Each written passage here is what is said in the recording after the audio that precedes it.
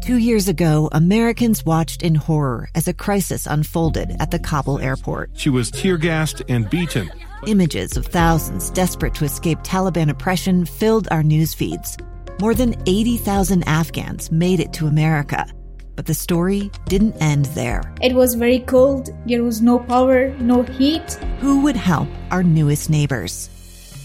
I'm Andrea Smartin. In Stranger Becomes Neighbor, you'll hear the stories of some remarkable refugees who left their homes and their dreams behind, only to start over from zero. Their only possession was 3 blankets. And you'll meet Americans who stepped up to help them. You want me to come when you deliver your baby. What can one person do in the face of an international disaster decades in the making? That's Stranger Becomes Neighbor. Find us at kslpodcast.com. Follow us on Apple Podcasts or anywhere else you listen.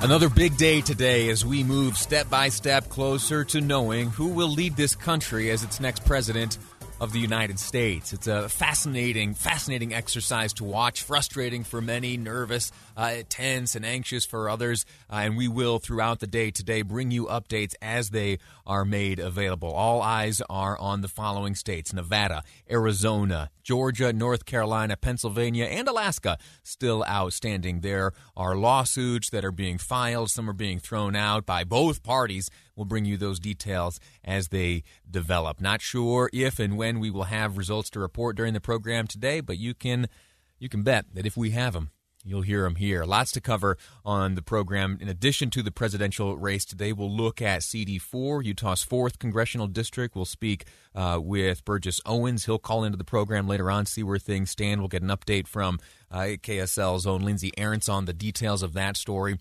as additional ballots continue to be counted and reported. That is not a done deal quite yet, but we'll figure it out. Anyway, I want to start by talking about the big race in Utah, which has been settled. We know that the next governor of the great state of Utah will be current Lieutenant Governor Spencer Cox. Utah, brand new governor, brand new lieutenant governor to come in January in the form of Deidre Henderson. Senator Henderson, who joins us now on the program. Senator, how are you?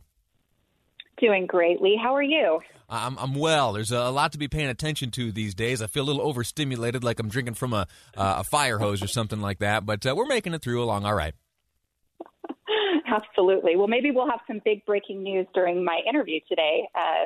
Maybe, I don't know, is Biden ready to make another big announcement? I'm so sorry. And it was barely an announcement. It was just kind of a pep rally. But yesterday, folks, if you were listening, we had Senator Henderson on, Lieutenant Governor-elect, and just moments into our conversation, former Vice President Joe Biden, candidate Biden, took to the microphone. We had to step away. So we're making good on our plans of yesterday. Let me start out by something recently shared on these airwaves by Governor-elect Spencer Cox. Talked about some of the priorities for when he assumes the governorship. He spoke with David Dujanovic just yesterday morning. But as far as January goes, when we get a chance to make those decisions, it's going to be about. We had Dr. Birx here this past weekend, and she is very bullish on vaccines. She said as soon as the end of this month, we will have an active and approved vaccine, which was really great news, and I think a little surprising to us when she shared that with us. But by the first of the year, it will be about getting and distributing that vaccine, especially to the most vulnerable first. You had a meeting today, a transition meeting of sorts, where you laid out some of the plans to be executed as you and Governor Cox take over leadership of the state. Where do vaccines fit into that transition? Well, vaccines are a critical component to getting us back to normal. I think we all long to get back to the way things were before coronavirus upended every aspect of all of our lives. And making sure that we have vaccines, making sure that we have testing capacity for rapid testing, those are critical components to making sure that our lives can go back to normal. I presume that's top priority come January, even now. Absolutely. It's top priority now. It'll be top priority in January. Of course, there are a lot of other things that we hope to be able to do and focus on also. during our administration. But of course, COVID-19 and making sure that we, attend to that, make sure that we get the virus under control, that we return our economy to good working order. That's absolutely top of the priority list. Let's take a step backwards right now and talk about what has happened here over the past few days, specifically that you've been elected lieutenant governor.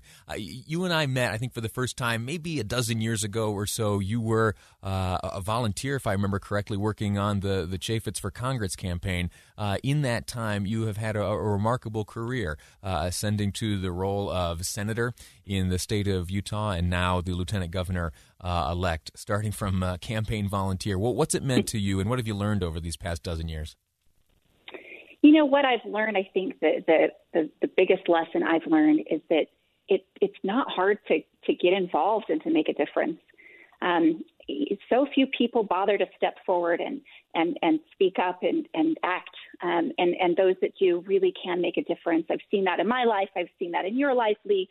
I've seen that in so many people's lives, and it's a great testament to our incredible system of government that we have. Regular folks can get involved and can participate in the government, and that's the way it should be. It's a beautiful process. It's imperfect, but I think it's as close to perfect as we can get. It's been an incredible journey, an incredible honor over these past 12 or so years to figure that out, to learn how to get involved and to work hard and to learn and to make a difference. Well, what's the advice you might give to someone who spends much of their time shaking their fist and yelling at the TV or the radio, but who also have the capacity to become great leaders themselves? What's the advice you might give to someone in that situation to just kind of push them over the edge to put into practice the qualities they may have? Well, first and foremost, I think if you're looking to make a change in policy or sway government leaders, honey is a lot better to attract flies than vinegar, so the saying goes. So reaching out to your representatives, your elected officials, understanding how the system works, working on policy, getting involved in the legislative process. I can't tell you how many times I've changed my mind based on the information that I've gotten from a constituent who has reached out to me and made me aware of something that I didn't know before. Your elected leaders are certainly not perfect people. They don't know everything. Some of them might think they know everything, but they don't. And we rely on good people to keep us informed. And that's how, if you want to get involved in government service, making yourself informed and aware, showing up to the Capitol, showing up to meetings, and really getting to know the leaders in the state and in your communities is the best way to get involved. And it's not hard. It really isn't. Anybody can do it. One thing that I'd point out that I think makes Utah uniquely special is how accessible the leaders are. If you look at the legislature, for an example, you can see on their website pretty much every one of them has their cell phone number there listed. You can call your state representative, your state senator. They are very easy to interact with, email as well. And I point that out for this comparison. That is not the case in other states in this nation. For example, I did a little bit of growing up in New York State, and if you think that you're going to get on the horn with a state representative or a state senator or even lieutenant governor and governor, things that can happen here in Utah, forget about it back in New York. Forget about it in California. Forget about it in Pennsylvania, Texas, Florida, wherever. Here in Utah, due to, geography, the size of our state, the nature of our elected officials, we have a remarkably accessible leadership ranks here, and it's a remarkable and admirable thing. And I am grateful to you, Senator, for participating in that. Let's go backwards just a little bit and talk again about. Go ahead. Sorry, we love to be accessible, and part of that is the size of our state, and hopefully that doesn't change as our state continues to grow. But it's very important for us to stay in touch with the people that we represent. Yeah, and those individuals I mentioned, who spend time shaking their fist, it is very easy to get word to those who can, in fact, make a difference.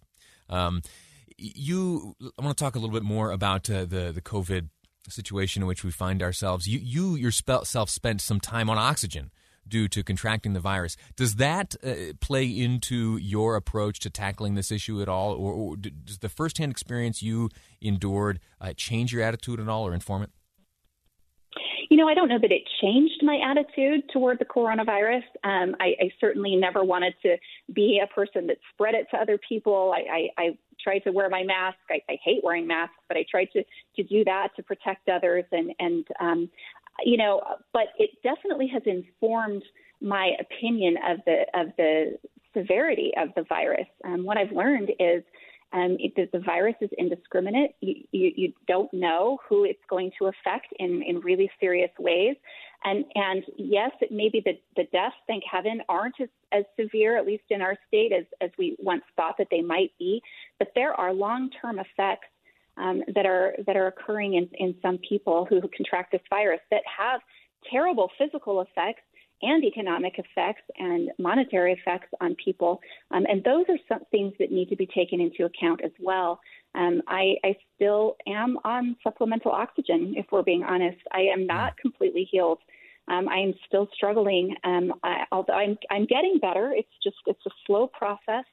My lungs are slow to heal, and I don't know why. And there's still a lot that we're learning about this virus and its long-term effects. And that's part of the reason why we need to be so careful. Part of the reason why we need to take the measures that we've taken and continue down that road until we have vaccines, until we have medical treatments, until we have a capacity to rapidly test lots and lots of people. Lieutenant Governor-elect Deidre Henderson, thank you so much for your time. I'm sorry to hear that you're still battling the side effects of this disease, and I applaud you and congratulate you for your victory, your election victory. Thanks again for your time. Thanks, Lee. All righty. We're going to take a quick break. When we return, I'm going to welcome to the program the president of the Sutherland Institute. Rick Larson will be my guest to explain why he feels that our nation needs a new Sputnik moment. What does that mean? He'll explain next on Live Mike. I'm Lee Lonsberry, and this is KSL News Radio. It's the story of an American held in a dark Venezuelan prison. Then all of a sudden, they all kind of lined up. They pointed their guns at me. And this is the point where I thought, I'm going to die today. I'm Becky Bruce. I spent a year working on Hope in Darkness, which now has more than 2 million downloads. Find it on kslpodcast.com or wherever you listen to podcasts.